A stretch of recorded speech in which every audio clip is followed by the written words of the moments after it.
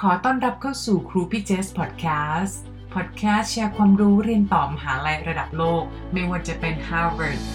Stanford, Oxford, Cambridge และมหาลัยระดับโลกอีกมากมาย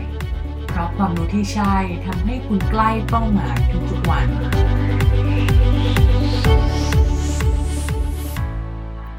สวัสดีค่ะน้องๆขอต้อนรับเข้าสู่ครูพี่เจสเอพิโซดที่142ค่ะแล้ววันนี้ค่ะก่อนที่จะเข้าเนื้อหานะคะทางครูพี่เจสแล้วก็ Mission to Top U เนี่ยขออัปเดตข่าวนิดนึงเนื่องจากว่าตอนนี้ทางเว็บไซต์ของ missiontopU.com นะคะอยู่ในช่วงที่เราขอใช้โอกาสนี้ในการปรับปรุงเว็บไซต์ค่ะช่วงนี้เราจะใช้ไม่ได้อยู่หลายวันทีเดียวนะคะถ้าเกิดใครอยากจะได้รับข้อมูลเพิ่มในเรื่องของเซอร์วิสที่ทางพี่ๆทีม Mission Top U ช่วยน้องไปเรียนต่อหรืออยากจะปรึกษาเพิ่มเติมก็ติดต่อมาได้ทาง Facebook Inbox หรือว่า LINE มาได้ค่ะใน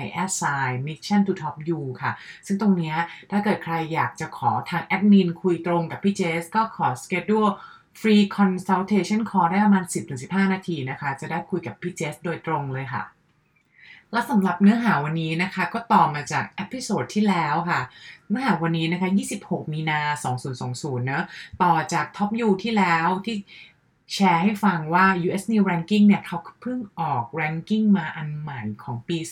2021สำหรับ Business School หรือว่า MBA นี่เองนะคะแล้วก็มีเรื่องน่าตกใจมากมายเลยไม่ว่าจะเป็นเรื่องของที่ Harvard เนี่ยอันดับตกจากอันดับ1ไป3และตอนปัจจุบันไปอันดับที่6แล้วค่ะเพราะอะไรเราแชร์ไปแล้วแหละ5เรื่องวันนี้มาแชร์ต่อนะคะเรื่องที่6 1เรื่องที่10อีก5เรื่องนะคะซึ่งจริงๆแล้วเนี่ยฟังต่ออันนี้ได้เลยแล้วถ้าเกิดใครอยากรู้เพิ่มเติมเนี่ยเอพิโซดที่แล้วมันก็จะละเอียดกว่านิดนึงตรงที่มีเกริ่นให้ฟังว่ามี ranking top 10 มีอะไรบ้างนะคะแล้วก็ methodology ที่พี่เจสเอามาแชร์ให้ฟังเนี่ยเขาดูยังไงกันเดี๋ยวสรุปสั้นๆแล้วกันว่าของ US New Ranking เขาจะแบ่งการให้คะแนนเนี่ยมาจาก3กลุ่มค่ะกลุ่มแรกคือ quality ของมหาลัยอันนี้ 40% เลยก็มาจากที่ไปคุยกับ Dean หรือ Director ของมหาลัยต่างๆเรียกว่ามหาลัย peers เป็นเพื่อนฝูงกันนี่แหละค่ะแล้วก็มาจากทางด้านของ survey บริษัทหรือคนที่เขาจ้างงานนักเรียนที่จบไปแล้วด้วยส่วนที่2 30% ก็คือ employment success ไม่ว่าจะเป็นอัตราที่มีการจ้างงานหลังการเรียนจบภายใน3เดือนเนี่ยได้เท่าไหร่กี่เปอร์เซ็นต์ค่าเฉลี่ยเงินเดือนที่เป็น starting salary เท่ากับเท่าไหร่นะคะจะรวมอยู่ตรงนี้และส่วนที่3 25% ที่เหลือคือ School Selectivity หรือความเข้ายากนั่นเองก็ดูมาจากค่าเฉลี่ย mean ของ GMAT GRE ค่าเฉลี่ย mean ของ undergrad GPA นะคะแล้วก็รวมถึง acceptance rate ด้วยค่ะว่าเขามีนักเรียนมาสมัครกี่คนและมหาลัยเนี่ยให้ offer ไปกี่คนนะคะโอเคนะคะอย่างนั้นเรามาต่อกันเลยค่ะเซอร์ไพรส์เรื่องที่6เนี่ยก็คือมหาลัยวอชิงตันโอลินค่ะซึ่งก็เชื่อว่าหลายๆคนเนี่ยน่าจะเคยได้ยินชื่อมหาลัยวอชิงตันโอลินนะคะพี่เจสก็มีเพื่อนหรือรุ่นน้องมีนักเรียนไปเรียนที่เนี่ยหลายคนเหมือนกันซึ่งปรากฏว่าสิ่งที่น่าตกใจก็คือ ranking เขาตกเยอะเหมือนกันค่ะตั้งแต่ปี2018เนี่ย ranking อยู่ที่19นะคะปี19 ranking ตกลงมาอยู่ที่23และปีนี้เองล่าสุด2021 ranking ตกมาเป็นที่30เลยก็เรียกว่าภายใน2ปีเนี่ยตกมา11ที่เลยนะคะซึ่งถือว่าเยอะมากทีนี้คือด้วยความที่ว่าทาง Poets and Quant เนี่ยค่ะเขาก็เคยคุยกับทางดีนไว้แหละค่ะเขาก็เอาข้อมูลตรงนี้มาแชร์ให้ฟังนะคะซึ่งต้องแชร์เพราะว่า10 surprises ที่พี่เจสเอามาแชร์เนี่ยก็มาจากบทความในเว็บไซต์ Poets and Quant ซึ่งจริงๆแล้วใน Poets and Quant เองเนี่ยนะคะเขาก็เป็นเว็บไซต์ที่รวบรวมความรู้เรื่องการไปเรียนต่อเน้นไปที่ Business School นี่แหละค่ะแล้วเขาก็มีทำ ranking ของตัวเองด้วยเพราะเขามีข้อมูลเยอะมากเลยนะคะซึ่ง ranking ของเขาเนี่ยจะต่างจาก ranking ของ US New Ranking ตรงที่เมื่อกี้ที่เราฟังมา3เรื่องเนี่ยไม่ได้มีการไปเซอร์เวย์นักเรียนเลยเนาะแต่สำหรับของ Poets and Quant ค่ะเขามีการไปเซอร์เวย์ข้อมูลจากนักเรียนโดยตรงด้วยว่ามหาลัยเราเป็นยังไงหรือเห็นว่ามหาลัยอื่นเป็นยังไงบ้างนะคะซึ่งตรงนี้ต้องบอกเลยว่าวอชิงตันโอลินเนี่ยใน ranking ของ Poets and Quant นะคะเขาจะได้อันดับ1เลยในเรื่องของเป็น Business School ใน US ที่ท็อปดังเรื่อง entrepreneurship นะคะ ก็คือการเป็นผู้ประกอบการนี่เองอันนี้คือดีนเขาแชร์เลยค่ะว่าตั้งแต่ในคลาสเรียนแล้วเนี่ยมันจะมีเรื่องของการทำ global immersion program คือการไปเรียนที่ต่างประเทศหลายๆทวีปนะคะของมหาลัยอื่นเนี่ยอาจจะเรียนกันประมาณแบบเรียนใน US แล้วเรียนในต่างประเทศทั้ง7 วัน10 วันแต่อันนี้ค่ะเรียนกัน3ทวีปรวมกัน38 วันไม่ว่าจะเป็นในอเมริกาเองไปเรียนในสเปนที่ยุโรปไปเรียนที่เมืองจีนนะคะทั้งเรียนในคลาสแล้วก็ไปทำความเข้าใจกับเทรนด์ธุรกิจ regulation visit ตัวบริษัทต่างๆแล้วก็ทำเป็น case study ทำเป็น consulting project ออกมานะคะแล้วนอกจากนี้เองก็มีสถิติอีกอันหนึ่งที่น่าสนใจที่บอกว่าทำไมเนี่ยเขาถึงได้เป็นมหาลัยผู้ประกอบการอันดับหนึ่งก็เพราะว่าล่าสุดปีที่นักเรียนจบมาเนี่ยค่ะนักเรียน MBA นะคะ20%ของนักเรียนที่เรียนจบภายใน3 เดือนเปิดบริษัทของตัวเองค่ะนี่แหละก็อยากจะแชร์ว่าถึง ranking ของ Washington Olin จะตกใน US News Ranking 30 มาเป็นที่30นะคะแต่เขาก็ยังมีความเหนียวแน่นความเชี่ยวชาญในเรื่องของการเป็น entrepreneurship ถ้าเกิดใครสนใจด้านนี้ก็สมัครได้นะคะและเรื่องน่าแปลกใจเรื่องที่7ก็คือ ranking ปัจจุบันเนี่ยถ้าเราไปดูได้เลยนะคะใน US News Ranking เนี่ยมีโรงเรียนที่เสมอกันเยอะมากซึ่งสิ่งที่น่าแปลกใจก็คืออย่างที่พี่เจสบอกเมื่อกี้เขามีการ ranking methodology แบ่งกันเป็น3 กลุ่มใช่ไหมคะซึ่งทั้งหมดเนี่ยเขามี metric อยู่ทั้งหมด8 metric นะคะซึ่งมันก็แปลกมากเลยว่าขนาดมีทั้ง8 metric ตรงนี้แล้วเนี่ยยังจะเสมอกันได้ก็เรียกว่า pro and con เขาก็รอนิดนึงแหละว่าทำไมมันยังจะเสมอกันได้อันที่เสมอกันหลักๆเลยคือมันตั้งแต่หัวตารางเลยค่ะอันดับ1ก็เสมอกันแล้วค่ะมีอันดับ1 2ที่ก็คือ Stanford แล้วก็ Wharton นะคะพอลงมาอันดับ2ไม่มีเนอะเพราะมีอันดับ1 2ที่อันดับ3ก็เสมอกันเหมือนกันก็คือ Kellogg และ Chicago นะคะซึ่งก็อยู่ในโซน Chicago area เหมือนกันก็เสมอกันที่3แล้วพอไล่ลงมาเลยอันดับที่10มานิดนึงอันดับที่12เสมอกันไม่ใช่แค่2ที่ค่ะแต่คือเสมอกัน3ที่เลยนะคะก็คือมีทักแล้วก็มีดูคแล้วก็มีมิชิแกนรอสที่เสมอกัน3ที่เลยและข้อน่าสนใจเรื่องที่8ค่ะก็คือมหาลัยพิตต์เบิร์กหรือว่า Cats Business School เขาชื่อ Cats นะคะ KATZ เนี่ยอันนี้เป็นข่าวดีแล้วกันค่ะคือเขามีอันดับขึ้นมาภายใน10 ปีเยอะมากเลยค่ะขึ้นมาจากอันดับที่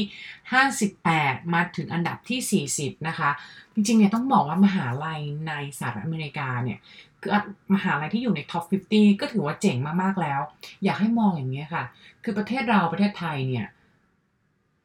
มหาลัยท็อปก็มีอยู่ไม่กี่ที่ใช่ไหมคะแต่ในสหรัฐอเมริกาอยากมองว่าให้มองเขาว่าเขามี50กว่ารัฐนะคะ1 มหาลัยก็เหมือนตัวแทนของ1รัฐเนี่ยแหละค่ะฉะนั้นอยู่ในท็อป50จริงๆคือดีเยี่ยมแล้วนะคะซึ่งอันเนี้ยพิตต์เบิร์กเขาก็ขึ้นมาจากตำแหน่งที่58มาตำแหน่งที่40ได้นะคะแล้วหลักๆเลยพอเขาไปดูรายละเอียดเนี่ยมาจาก quality ของคลาสเลยค่ะที่ทำให้นักเรียนเก่งขึ้น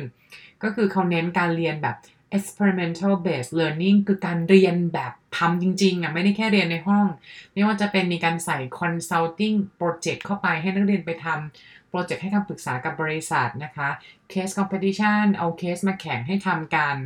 รวมถึงพวกนี้ทำให้นักเรียนเนี่ยพอนักเรียนเขามีความสามารถมากขึ้นปรุงเด็กได้ดีขึ้นเขาก็มี employment rate ที่ดีขึ้นแล้วก็นักเรียนก็ได้รายได้เรียกว่ากระโดดมากขึ้นจากตอนที่ก่อนเข้ามาเรียนและหลังจบเนี่ย percentage increase ใน salary คือขึ้นเยอะเลยนะคะตรงนี้แหละทำให้เขาคะแนน ranking ดีขึ้นและเรื่องที่9ค่ะก็คือเขาก็ขอฉลองค่ะใน US News Ranking เนี่ยมีมหาลัยที่เรียกว่าได้คะแนนเพิ่มขึ้น double digit คือมากกว่า10คะแนนจากใน100คะแนนนะมีประมาณ8มหาลัยนะคะซึ่งอันนี้ก็คือยกตัวอย่างละกันมีหลายมหาลัยมากเช่น North Carolina State นะคะ Syracuse Denver เหล่านี้ค่ะก็เป็นมหาลัยที่น่าจับ ตามองสำหรับคนที่มองว่าหลายคนมองว่าอยากไปเรียนต่ออเมริกาอยากไปอยู่ท็อประดับหนึ่งแต่ไม่ได้อยากจะไปแบบท็อปมากนะคะอันเนี้ยก็เป็นอีกหนึ่ง choice ค่ะแล้วก็มาข้อสุดท้ายค่ะสิ่งที่น่าตกใจข้อที่10ก็คือเป็นในนี้เขาเรียกว่าเป็น the biggest losers ละกันก็คือคนที่อันดับตกเยอะมากตกมากกว่า20ที่นะคะซึ่งมันมีข้อสังเกตค่ะว่ากลายเป็นว่ามหาลัยที่ตกเยอะเนี่ยอยู่ในกลุ่ม UC เนี่ยย่อมาจาก University of Carolina นะคะเขาก็จะมีกลุ่ม UC เนี่ยเยอะแยะมากมายอันที่ไม่ตกก็คือที่เรารู้ได้ยินชื่อกันนี่แหละค่ะ Berkeley has USC UCLA พวกนี้ไม่ได้ตกนะคะแต่จะมีพวกที่ตกเยอะก็คือ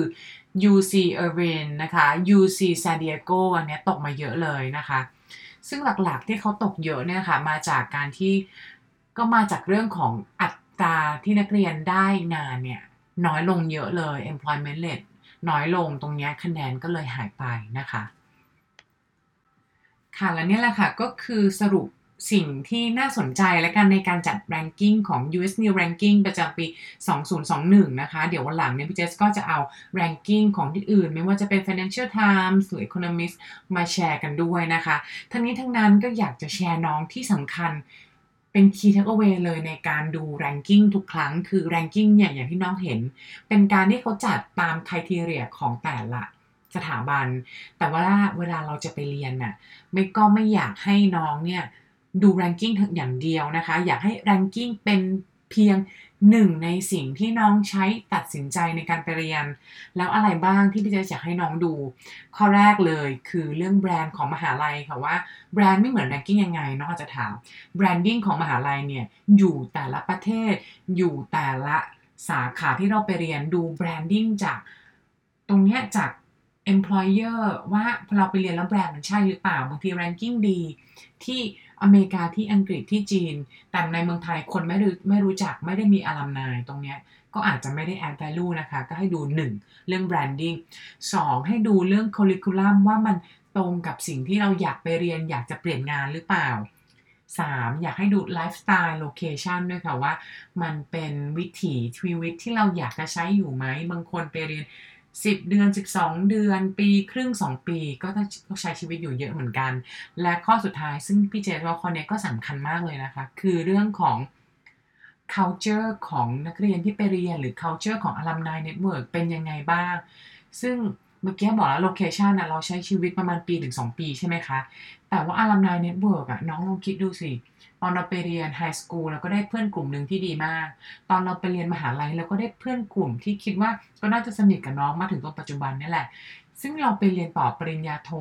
ก็เรียนได้ในชีวิตเนี่ยส่วนใหญ่เขาก็เรียนแค่ครั้งเดียวมันก็เป็นอีกกลุ่มคนหนึ่งที่จะมาเป็น lifelong friends เป็น lifelong partner ของเราก็อยากให้น้องดูดีๆเรื่อง4เรื่องนี้ค่ะ1เรื่องแบรนด์2เรื่อง curriculum 3เรื่อง lifestyle และ4เรื่อง culture และ alumni network แล้วก็หมดเวลานะคะกับครูพี่เจสวันนี้ค่ะ Top U Thursday กลับมาเจอกันใหม่ได้ในเอพิโซดหน้านะคะแล้วก็สำหรับคนที่อยากไปเรียนต่อ Top U เนี่ยไม่อยากให้พลาดเลยกลยุทธ์และทิปต่างๆที่มีเพิ่มเติมด้วยในบล็อกใน Facebook Page Mission to Top U นะคะ Line Official Account ก็มีอัปเดตข้อมูลที่ต่างจาก Facebook Page เหมือนกันติดตามมาได้ใน @Mission to Top U แล้วก็ที่สำคัญเลยอีกที่หนึ่งก็คือ YouTube ค่ะเนื่องจากมีอินเทอร์วิวกับอลัมไนศิษย์เก่า Top U ต่างๆนะคะซึ่งพี่เจสกำลังจะออกตัวรายการใหม่ติดตามกันได้ใน YouTube ของ Mission to Top U ค่ะ Better stay home Better stay prepared ขอบคุณค่ะ